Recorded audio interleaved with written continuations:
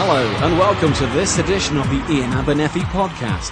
You can watch videos and listen to other podcast episodes by visiting www.ianabernethy.com. So, without further ado, here's Ian Abernethy. Hello everyone, I'm Ian Abernethy and welcome to the ianabernethy.com podcast. This month's podcast is called The Masters Speak, and we're looking at some of my favourite quotations from the past masters, and ones that I think are quite revealing, that show that what we often regard as traditional today isn't that traditional at all. So anyway, I hope you find that interesting. As usual, just a few quick bits of news. The first one is I've had the files for all my books done for Kindle. I wasn't keen on Kindle myself until I got one and then was quite impressed with it. So that won't be too much longer. All the files are done. I just need to get it all set up and up online. So I'll obviously let you know. And for those that like Kindle, you can get the books there. Or for those that maybe live overseas, and just makes it a little bit easier to get them as well. So that's going to be done soon. In other news, the World Combat Association continues to go really, really well. We've had quite a few syllabuses approved now. Which is really good, so that people, once the syllabus is approved, they can issue. And it's not, as I told before, it's not going into the detail of what you teach. It's broad brush stuff. The kind of elements that we feel a kind of pragmatic syllabus should include. And it's stuff that I'm sure you'll agree with anyway. But we've had quite a few of those done, and that way, when people give grades, the WCA recognised grades. So again, thanks once everyone's joining that as well. So thanks once again to everyone for their interest in it. We will be doing exclusive WCA podcasts as well very shortly. I've almost finished sorting one of those out. I might give one or two out generally, but the rest of them will just be kind of for members, so you get an idea of the kind of thing we'll be discussing in those. The final thing I just want to mention in this part of the podcast is I just want to give out a thanks, really. The podcast's obviously been going for over 5 years now. I spend a lot of time putting these things together, lots of articles and looking after the website, free podcasts, free videos, all that kind of stuff. But I'm very grateful to you all for listening to them, very grateful for those who spread the word on them, particularly grateful for those who continue to kind of buy the books, the DVDs, to pop along to the seminars and things, because obviously the finances, the cash, it's free for you to listen to this, obviously, but it's not free to produce. So those people who do those things are kind of financing all this kind of stuff for everybody else. But it just kind of, I was looking at the figures again, for how many people look at the podcast and visit the site, and I'm, again, really taken away by everybody's support. So I just want to conclude this little introduction by saying, thanks to everyone in whichever way you're supporting.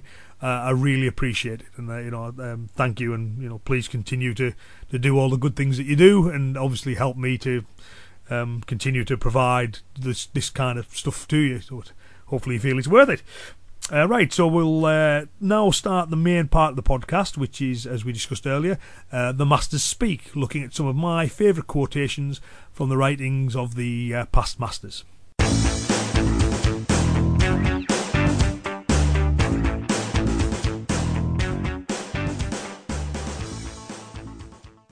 Okay, so we're going to look at some of my favourite quotations from the old masters. These are ones that I feel are very useful in mapping out the gulf between modern traditional karate and traditional karate, if you'll allow me to use those terms. Again, just to be clear, I'm not of the view that when the old masters have spoken, then that's it, all discussion's over.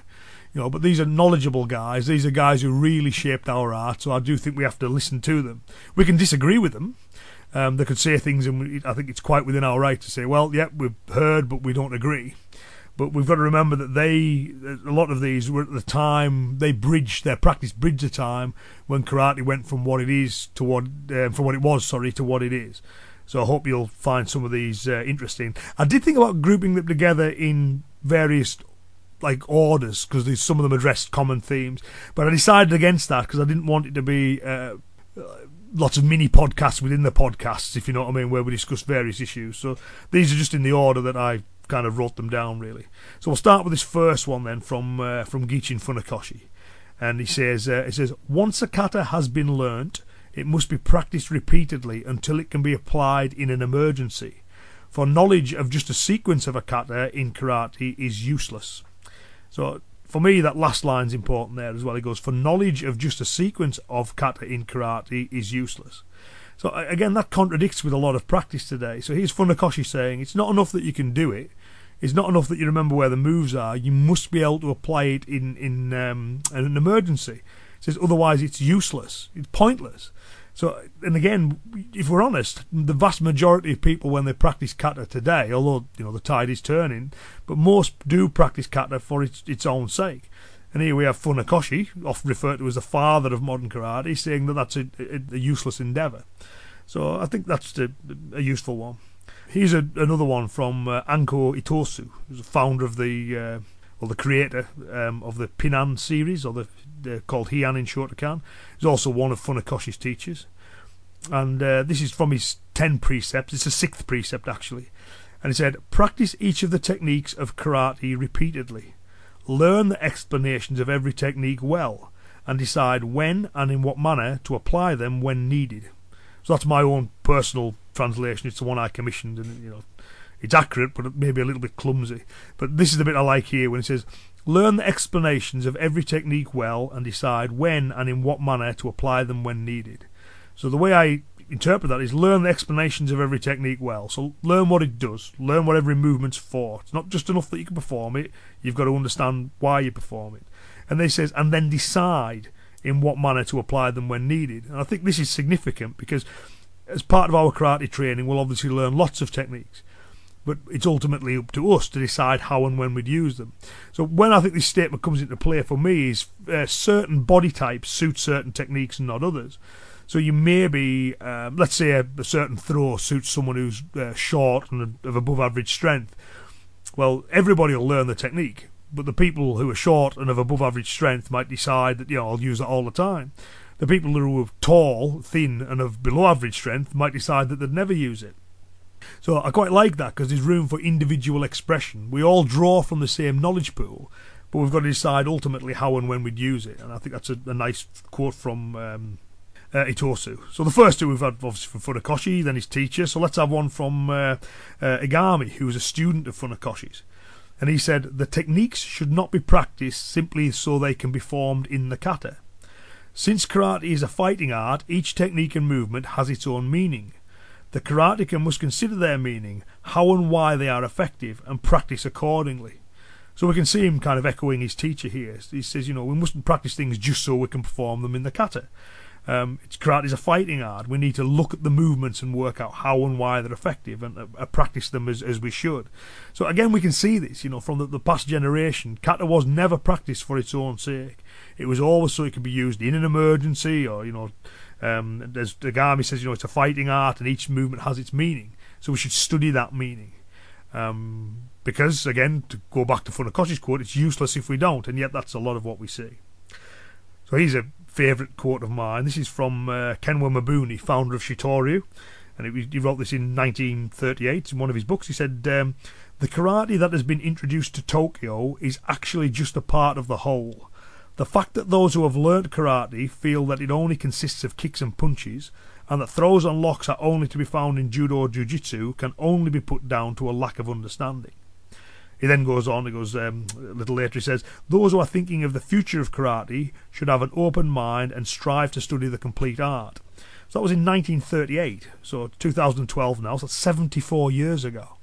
So 74 years ago, one of the key players in what became modern karate is saying, I'm concerned that people are starting to think karate is just kicks and punches. We have throws and we have locks in it, and I'm getting worried that people don't understand this. And this is a great line. 74 years ago, those who are thinking of the future of karate should have an open mind and strive to study the complete art. And again, I know I'm obviously talking to it. If you listen to this podcast, you'll probably agree with me completely, but we'll know that the vast majority of karateka out there are they are slowly coming round, but the most still think that karate does just consist of kicks and punches, and that throws and locks can only be found in judo or jiu-jitsu. Well, according to Mabuni, this is because they don't understand their art they're practicing. And he encourages so an open mind and strive to study the complete art.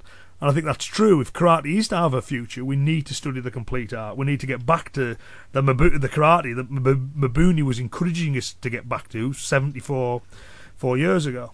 Where that quote's also useful is it points out that, throwing and locking were always part of karate. 74 years ago we were saying it was there. So although, there's no doubt that the arrival of things, the reality-based kind of revolution, if you want to call it that, and MMA competitions and things have got people really looking at the efficiency of grappling.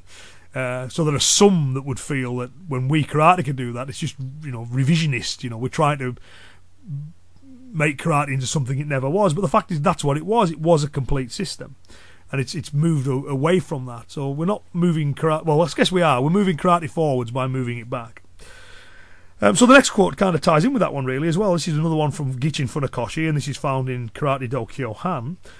He said, in karate, hitting, thrusting and kicking are not the only methods. Throwing techniques and pressure against joints are included.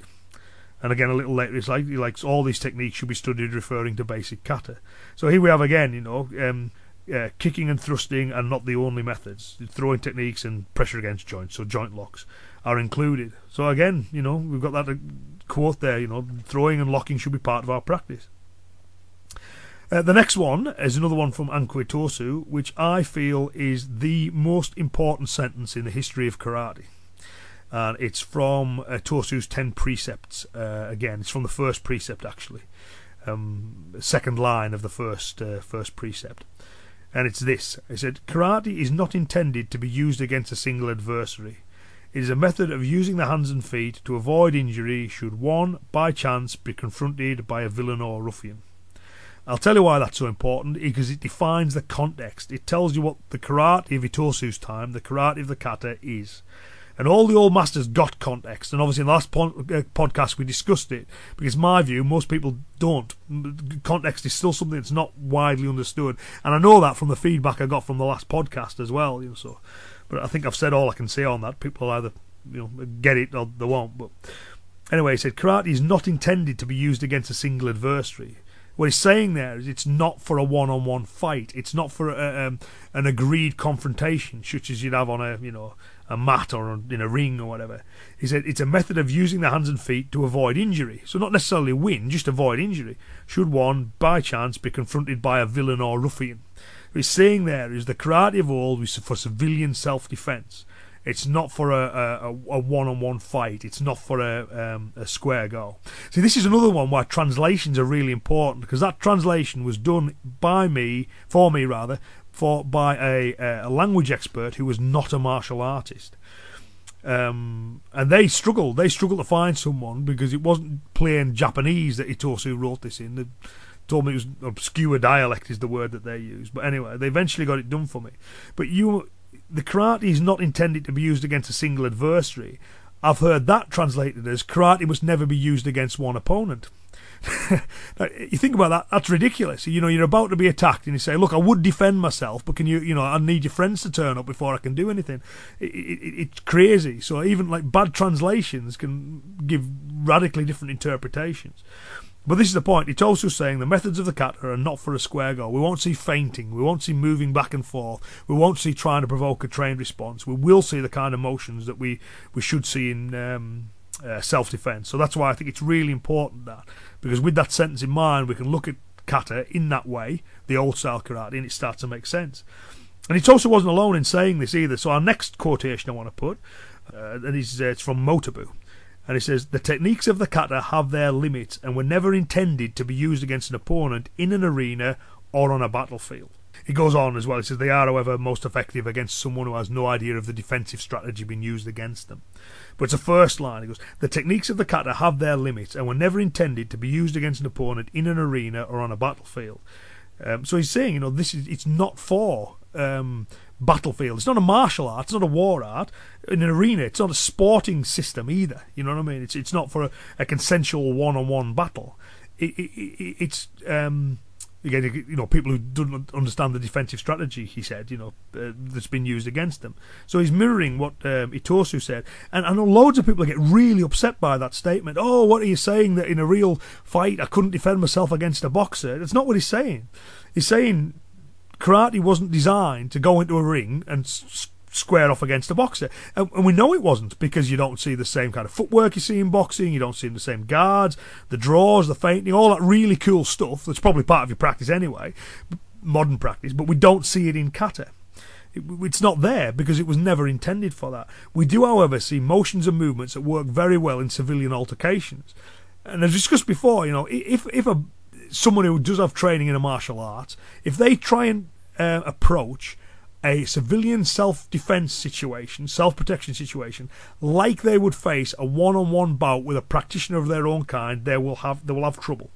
The environment changes, and that's the key point. It's not really who your enemy is, it's the environment they're fighting in. It's that context thing again. So here we have Motobu saying the techniques of the kata are never intended to be used against an opponent in an arena or on a battlefield. They are, however, most effective against someone who does not understand the defensive strategy that's been used against them. It's for civilian self-defense, not for fighting one of your own kind, either in a cage or on a battlefield. And I think it's a good statement, that one. It's a very positive one. Shouldn't be viewed as a negative one. The techniques of the kata have their limits. Of course they have their limits. In the same way, the techniques you would use in an MMA bout, they have their limits. And Thai boxing techniques have their limits. And any technique you can think of has its limits. They're designed for specific circumstances, for specific contexts. And when you move them outside that context, you'll have problems. I don't want to talk about this too much because that was what we talked about last month. But if you were, I put on my website, someone sent me a bit of footage where it shows some of the UFC fighters training with the Marines, the US Marines. And when they do one of the combat games of the Marines, the UFC guys do very badly. The reason they do very badly is because weapons are involved, it's on uneven dirt, and it's group tactics rather than one-on-one tactics. That's not to knock the UFC guys, because you stick any of those Marines in a cage with them, there's no doubt the UFC guys will come out top. Absolutely no doubt. And the tough, fit guys, it's because the context has changed. They're no longer playing their game. And that's the point with this. The techniques that the Marines have are designed for group warfare.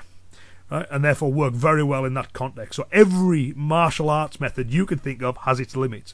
So Motobu's not slagging kata off when he says that. It's a statement of fact. So the techniques of the kata have their limits and were never intended to be used against an opponent in an arena or on a battlefield. They are, however, most effective against someone who has no idea of the defensive strategy being used against them. Okay, next quotation. This is another favourite from Mabuni. He said, the meaning of the directions in kata is not well understood, and frequently mistakes are made in the interpretation of kata movements. In extreme cases, it is sometimes heard that this kata moves in 8 directions, so it is designed for fighting 8 opponents, or some other such nonsense.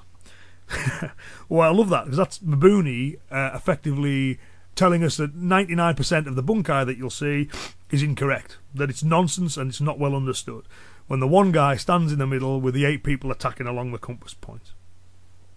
Later on he goes on to explain that the angle represents the angle that you take in relation to the opponent. But these ideas, if you look at typical kata motions, or let's think of one, Heian Nidan or Pinan Shodan. So you've got the first move goes left, so people say it's an attack from the left. It's just not. It means that you move to the left on your opponent. And here we have, Mabuni writing about this in the 1930s, saying people don't understand the angles and directions. And earlier on we heard him say people don't understand that throwing and locking aren't there.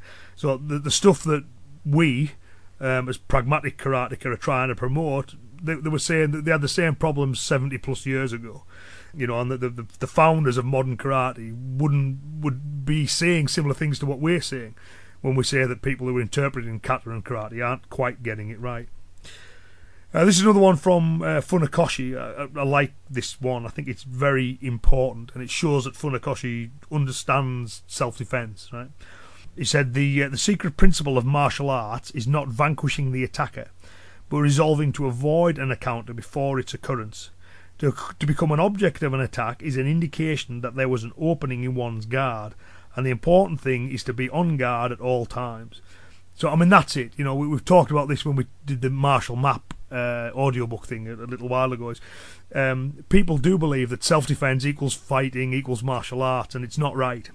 With self-defense, the key thing that we want to be trying to do is make sure that we avoid the situation in the first place. And here we have Funakoshi saying exactly that. That's what we should be doing. We avoid it, and we should make sure that we have awareness. It goes back to Cooper's colour codes. We never want to be in in a state of white. We want to be aware of our surroundings. The trouble with this, of course, is you can't just say be aware and that's it. Awareness training is something that you need to do. And when you're saying aware of what? What are you looking out for? So it's not enough when martial arts instructors just go, oh yeah, be aware. Awareness is important. There's a whole field of studying around that, but here we have Funakoshi stressing its importance. And Utsuka, the founder of Wado, expressed a similar sentiment. So here's one from his Wado karate book. He said, there is an old saying, leave one's yard and find 7 enemies. And he goes on, he says, no matter how skilled one is in the martial arts, he will find himself unprepared if encountered off guard. This is me interjecting, but in code white, in state white. Anyway, back to Utsuka, he says, ideally then, one should constantly be in a state of preparedness. Preparation of one's mind is necessary at all times, not to the extent of paranoia, but as a course of habit. Now, I love that last bit, not to the extent of paranoia, but as a course of habit. So if you are taking precautions which are not sufficient to meet the risk, that's unhealthy because you're leaving yourself vulnerable to attack. However, if you are taking precautions that are way in excess of the risk, that's not healthy because it indicates like a kind of paranoia or a fear. So the kind of person who lives in a nice affluent area but doesn't leave the house, after the hours of darkness, always wears a stab vest, is always kind of armed to the teeth and is expecting everyone he talks to suddenly attack him, that's problematic. That is paranoia. And sometimes, the fear of crime can be more harmful to an individual than crime itself. Depending on where you live, the vast majority, I would say, living to this, probably the chances of becoming a victim of crime are remote. Violent crime are pretty remote. So therefore, if you're worrying about it unduly, excessively, that can be unhealthy in itself. So I agree with Utsuka when he says we have to be careful not to be paranoid. Okay, so over the page. Okay, these are the ones relating to... this is one of Mabuni's. I like this one, because one often quoted line is, there is no first attack in karate. But again, that's another one that is widely misunderstood. So I'm going to read this to you from Mabuni. He said, when faced with someone who disrupts the peace, or who will do one harm, one is as a warrior in battle, and so it only stands to reason that one should seize the initiative and preempt the enemy's use of violence. Such action in no way goes against the precept of no first attack in karate. The expression, karate ni sentenashi, so no first attack in karate, should be properly understood to mean that the karateka should never take a hostile attitude or be the cause of a violent incident. He or she should always have the virtues of calmness, prudence and humility when in dealing with others. So again, I like this one. So what he's saying is, karate ni sentenashi is a moral instruction. It's telling us that we should never be the cause of the violence. We should never be the architect of the violence. But when that violence occurs, to quote Mabuni again, it only stands to reason that one should seize the initiative and preempt the enemy's use of violence. So it's telling us, when we're sure that violence can't be avoided, then we hit first. And this is what Mabuni said. And again, not alone in saying this. So let's listen to what Motobu had to say on that. Because there's a saying, no first attack in karate. To be sure, it is not the proper Budo spirit to train for the purpose of striking others without good reason. I assume that you already understand that in karate one's primary goal must be the training of mind and body. But when a situation can't be avoided and the enemy is intent on doing you serious harm, you must fight ferociously. When one does fight, taking control of the enemy is vital, and one must take that control with the very first move. Therefore, in a fight, one must attack first. It is very important to remember this. So again, we have Motobu there again reminding us that it's a moral instruction. It's an instruction about behaviour. It's not an instruction about combative tactic. And he's saying, we do everything we can to avoid it, but when we can't avoid it, we should be the one to making sure that we're the one who goes home safe. So we must attack first, according to Motobu. And again, Funakoshi also said something very similar. This one's from Karate Do Kyohan. And this here, Funakoshi goes a little bit further because he talks about the tactics to be used when delivering a preemptive strike. So I think it's very interesting. So he said, when there are no avenues of escape, or one is caught even before any attempt to escape can be made, then for the first time the use of self-defense techniques should be considered. Even at times like these, do not show any intention of attacking, but first let the attacker become careless. At that time, attack him, concentrating one's whole strength in a blow to a vital point, and in the moment of surprise, escape and seek shelter and help. So what's interesting about that one, he says, even in times like these, do not show any intention of attacking, but first let the attacker become careless. Which is exactly, how I and many others, teach this. Is when you are about to preempt, you lull the enemy into a false sense of security in order to make sure that your blow lands, and also to increase the shock and therefore the chances of you escaping. So we use phrases like, why can't we talk about this? So the enemy thinks, okay, this is someone who's trying to plead the way out. He listens to the question, his brain gets engaged, and on the kind of end of the why can't we talk about this, bang, the big slap comes in, and then we run. So again, we're not like preempting to win the fight, if you like. We're not hitting to kind of carry on hitting. We're hitting is to facilitate escape. So, and as Funakoshi says that as well. He says, attack him, concentrating one's whole strength in a blow to a vital point. In the moment of surprise, escape and seek shelter and help. So that's perfect. I would agree. Tactically, that's exactly it. Show no intention of attacking, then attack them, and as soon as the stunned and confused there, get the hell out of there. Get out as quick as you possibly can. So there we have Mabuni, Motobu, and Funakoshi all saying that this idea of no first attack in karate means we don't throw the first punch is just incorrect. Because again, you'll notice that Funakoshi says, do not show any intention of attacking him, but first let the attacker become careless. At that time, attack him. He doesn't say, at that time, wait for the attacker to throw their blow and then counter. So, okay. So next one. There's another one of Funakoshi's, which I like. And there's a lot from Funakoshi, because he wrote a lot. That's the point. So there's lots to quote. So he said, train with both heart and soul without worrying about theory. Very often a person who lacks the quality of deadly seriousness will take refuge in theory. So I kind of like that. It's a reminder. Not that, we just need to understand principles and concepts, and the theory of why we do things is important. But when we're training, he says, train with heart and soul without worrying about theory. So it's to remember this isn't an intellectual pursuit. It needs to be physical. We need to train hard, train with heart and soul. Train hard, train with the quality of deadly seriousness. And then as Funakoshi goes, very, very often the person who lacks that will take refuge in theory. So we see this a lot. People who talk about all kinds of obscure things as an alternative to training. They'd rather kind of talk about the intricacies of it than actually do it. So we shouldn't. The karateka should be in good shape. We should be training hard, and we should be training regularly. And sure, yeah, let's explore the kind of the inner workings of the art we do, but that's best explored on the dojo floor. Anything we do off that, like listening to podcasts or internet forums and all that kind of stuff, that can supplement it, but it's not an alternative to it. And again, as Funakoshi warns, we shouldn't be kind of taking refuge in that theory. Talking about it and listening podcasts, reading books, all very well and good, all add to your knowledge. But the fact of the matter is, it doesn't get you away from the need to, as Funakoshi puts it, train with heart and soul. Need to practice. Next one from Funakoshi. This is one of his 20 precepts where he says, beginners use stances, advanced students use natural postures.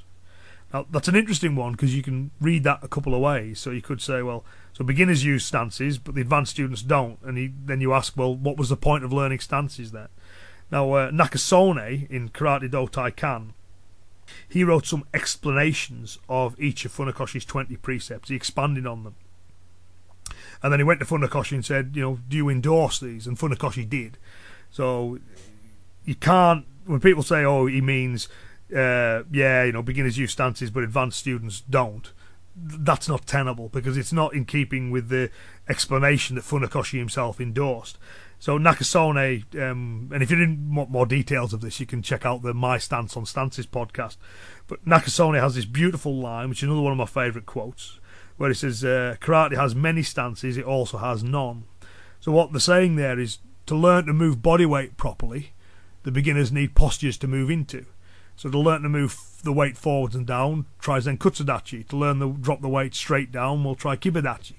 You know what I mean? There's various stances that give you an idea of shifting body weight. Because I've said before, if you ask a beginner to lift their arm or turn the body, they can do all of that. If you say shift your body weight forward, shift your body weight back, they don't know what that is, because body weight's a feeling. It's something you feel what it does. So that's what I think he means by this idea of beginners will use the stances to learn to shift weight, and the advanced students won't think of stances. They'll just move naturally, so they become natural postures. which again ties in with what Nakasone said about karate has many stances, but it also has none. Here's another one, which again from Funakoshi, which is his 18th precept. He said, kata must always be formed exactly. Combat is another matter. Now this is another one that can be interpreted different ways. So some people have taken that to say, oh yeah, well kata's one thing, but combat's something else. But again, that's not really tenable when you look at the expansion, if you like, of that concept that Nakasone gave, that again Funakoshi endorsed. And there's a wonderful line in that expansion of it where he said, we must never be shackled by the rituals of kata, but instead move freely according to our opponent's strengths and weaknesses. Love that. We must never be shackled by the rituals of kata, but instead move freely according to our opponent's strengths and weaknesses. So what he's telling us there is when we perform our kata, it must be exact. It must be exact, it must be precise. We want high levels of muscle control. We want to know, I always said in semi-jest, but it's true, if I can't control me, how do I expect to control my opponent? You know what I mean? I need to be able to control me. I need high levels of muscle control. And once I've got that, if I can control me, I stand a chance of being able to control my enemy. So we always perform the kata exactly, but combat's another matter, because combat's very, very variable. So we need to be able to vary and adapt the movements. All the old masters talked about this to some degree. And again, Nakasone expanded on this, saying we must never be shackled by the rituals of kata, but instead move freely according to our opponent's strengths and weaknesses. So that's the idea, we can adapt the movements on the go because we understand the underlying concepts.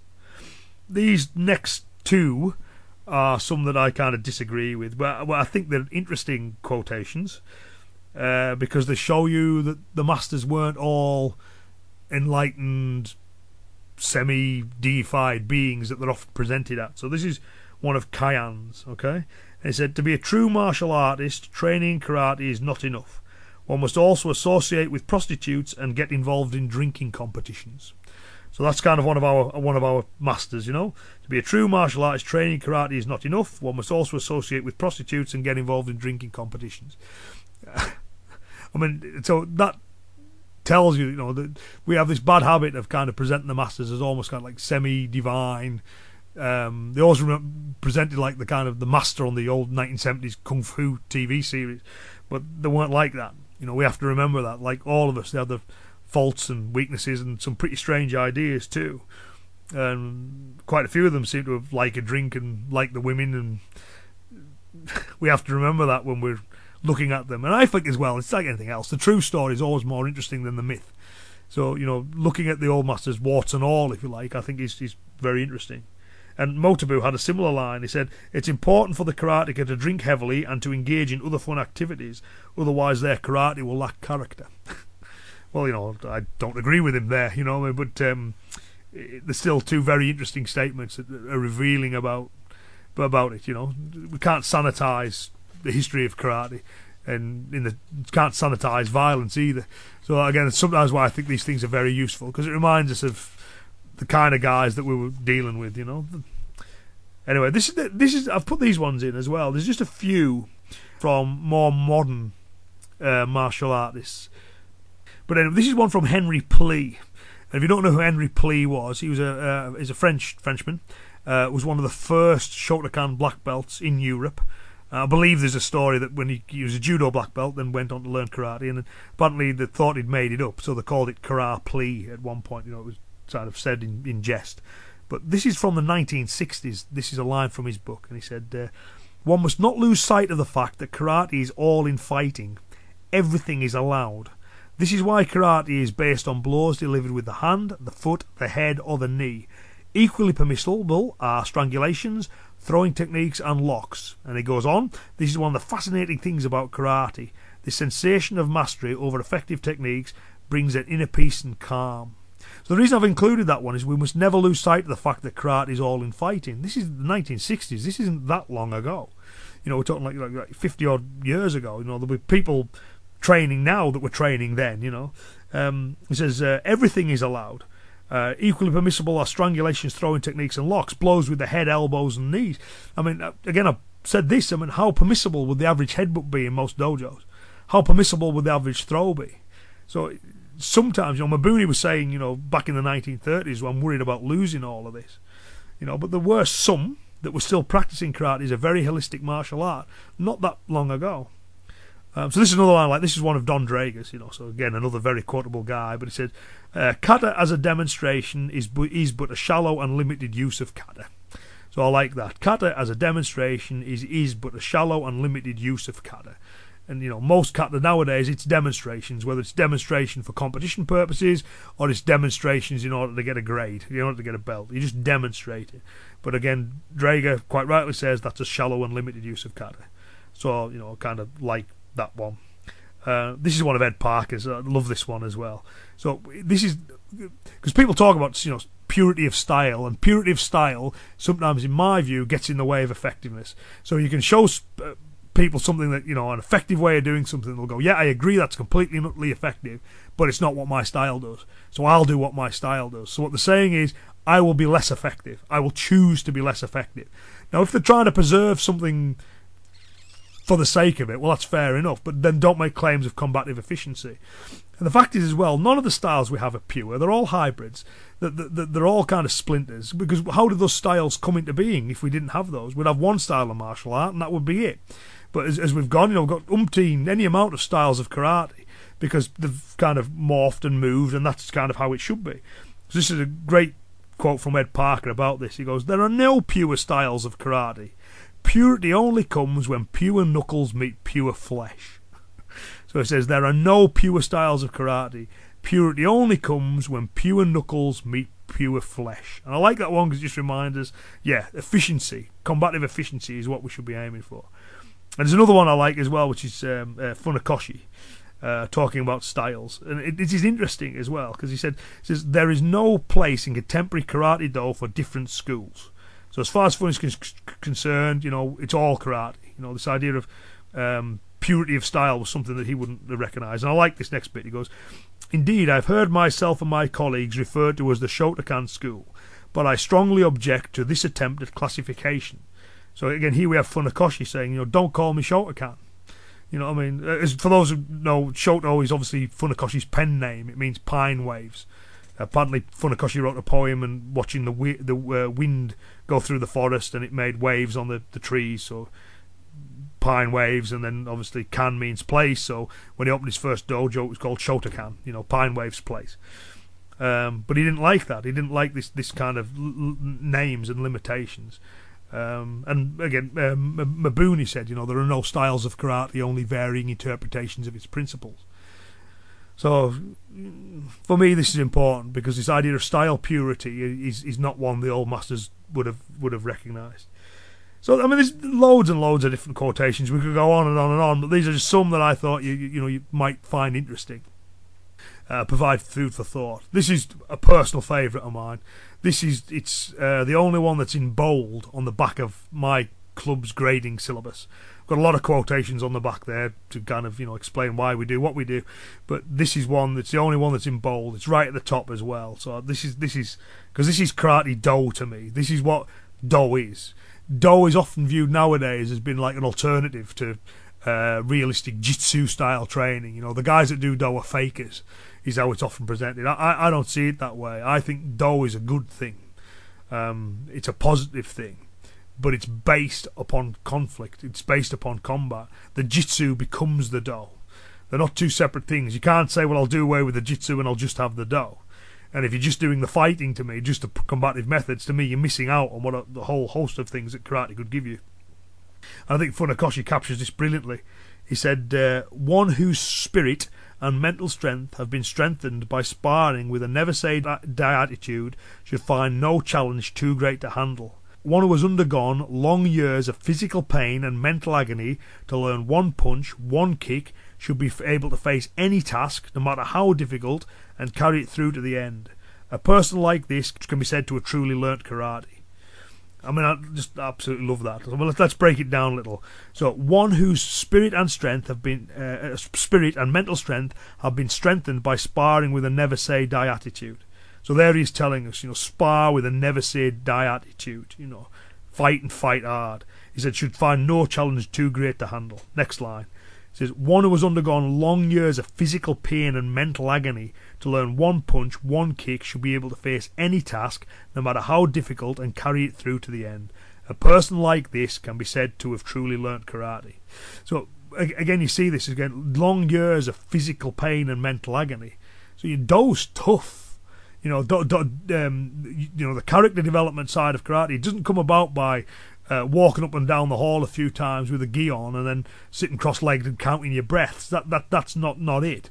From a karate perspective, it's training in this hard and this austere environment, so that we're able to kind of better ourselves and be able to face the kind of difficulties in life that we face outside the dojo. I'll just talk about this dead briefly, but I think Kano, the founder of judo, captured that really well as well. He said there was 3 levels of judo: lower level, middle level, and upper level. Lower level was judo as an effective fighting art. Middle level judo was bettering yourself through that hard, austere training as a fighting art, getting physically and mentally stronger. And upper level judo was using those attributes to kind of help others, help your kind of society, help your community. And so the old masters, they kind of understood this, that by making yourself mentally and physically stronger through this tough training, you were better able to live the life that you wanted to live, and you're also better able to help those around you as well. So anyway, that's all the kind of quotes I want to discuss in this podcast. I hope you found those quite interesting. The ones I often quote at seminars and in books and articles. There's loads of others as well, but they're the ones I thought we'd kind of discuss. And as I say, they're very useful in just pointing out that what we often view as traditional isn't that traditional.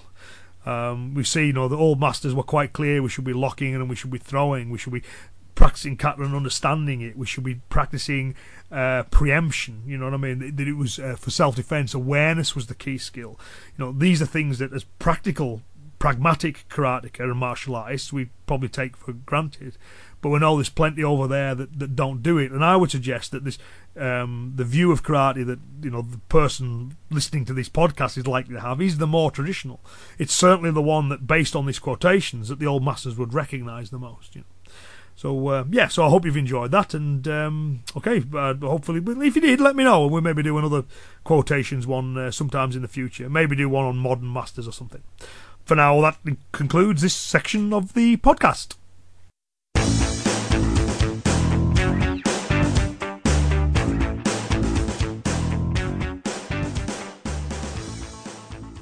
Well, that concludes this month's podcast. As usual, I hope you enjoyed it and found one or two things in there of interest. Again, just keep an eye out for the Kindle books.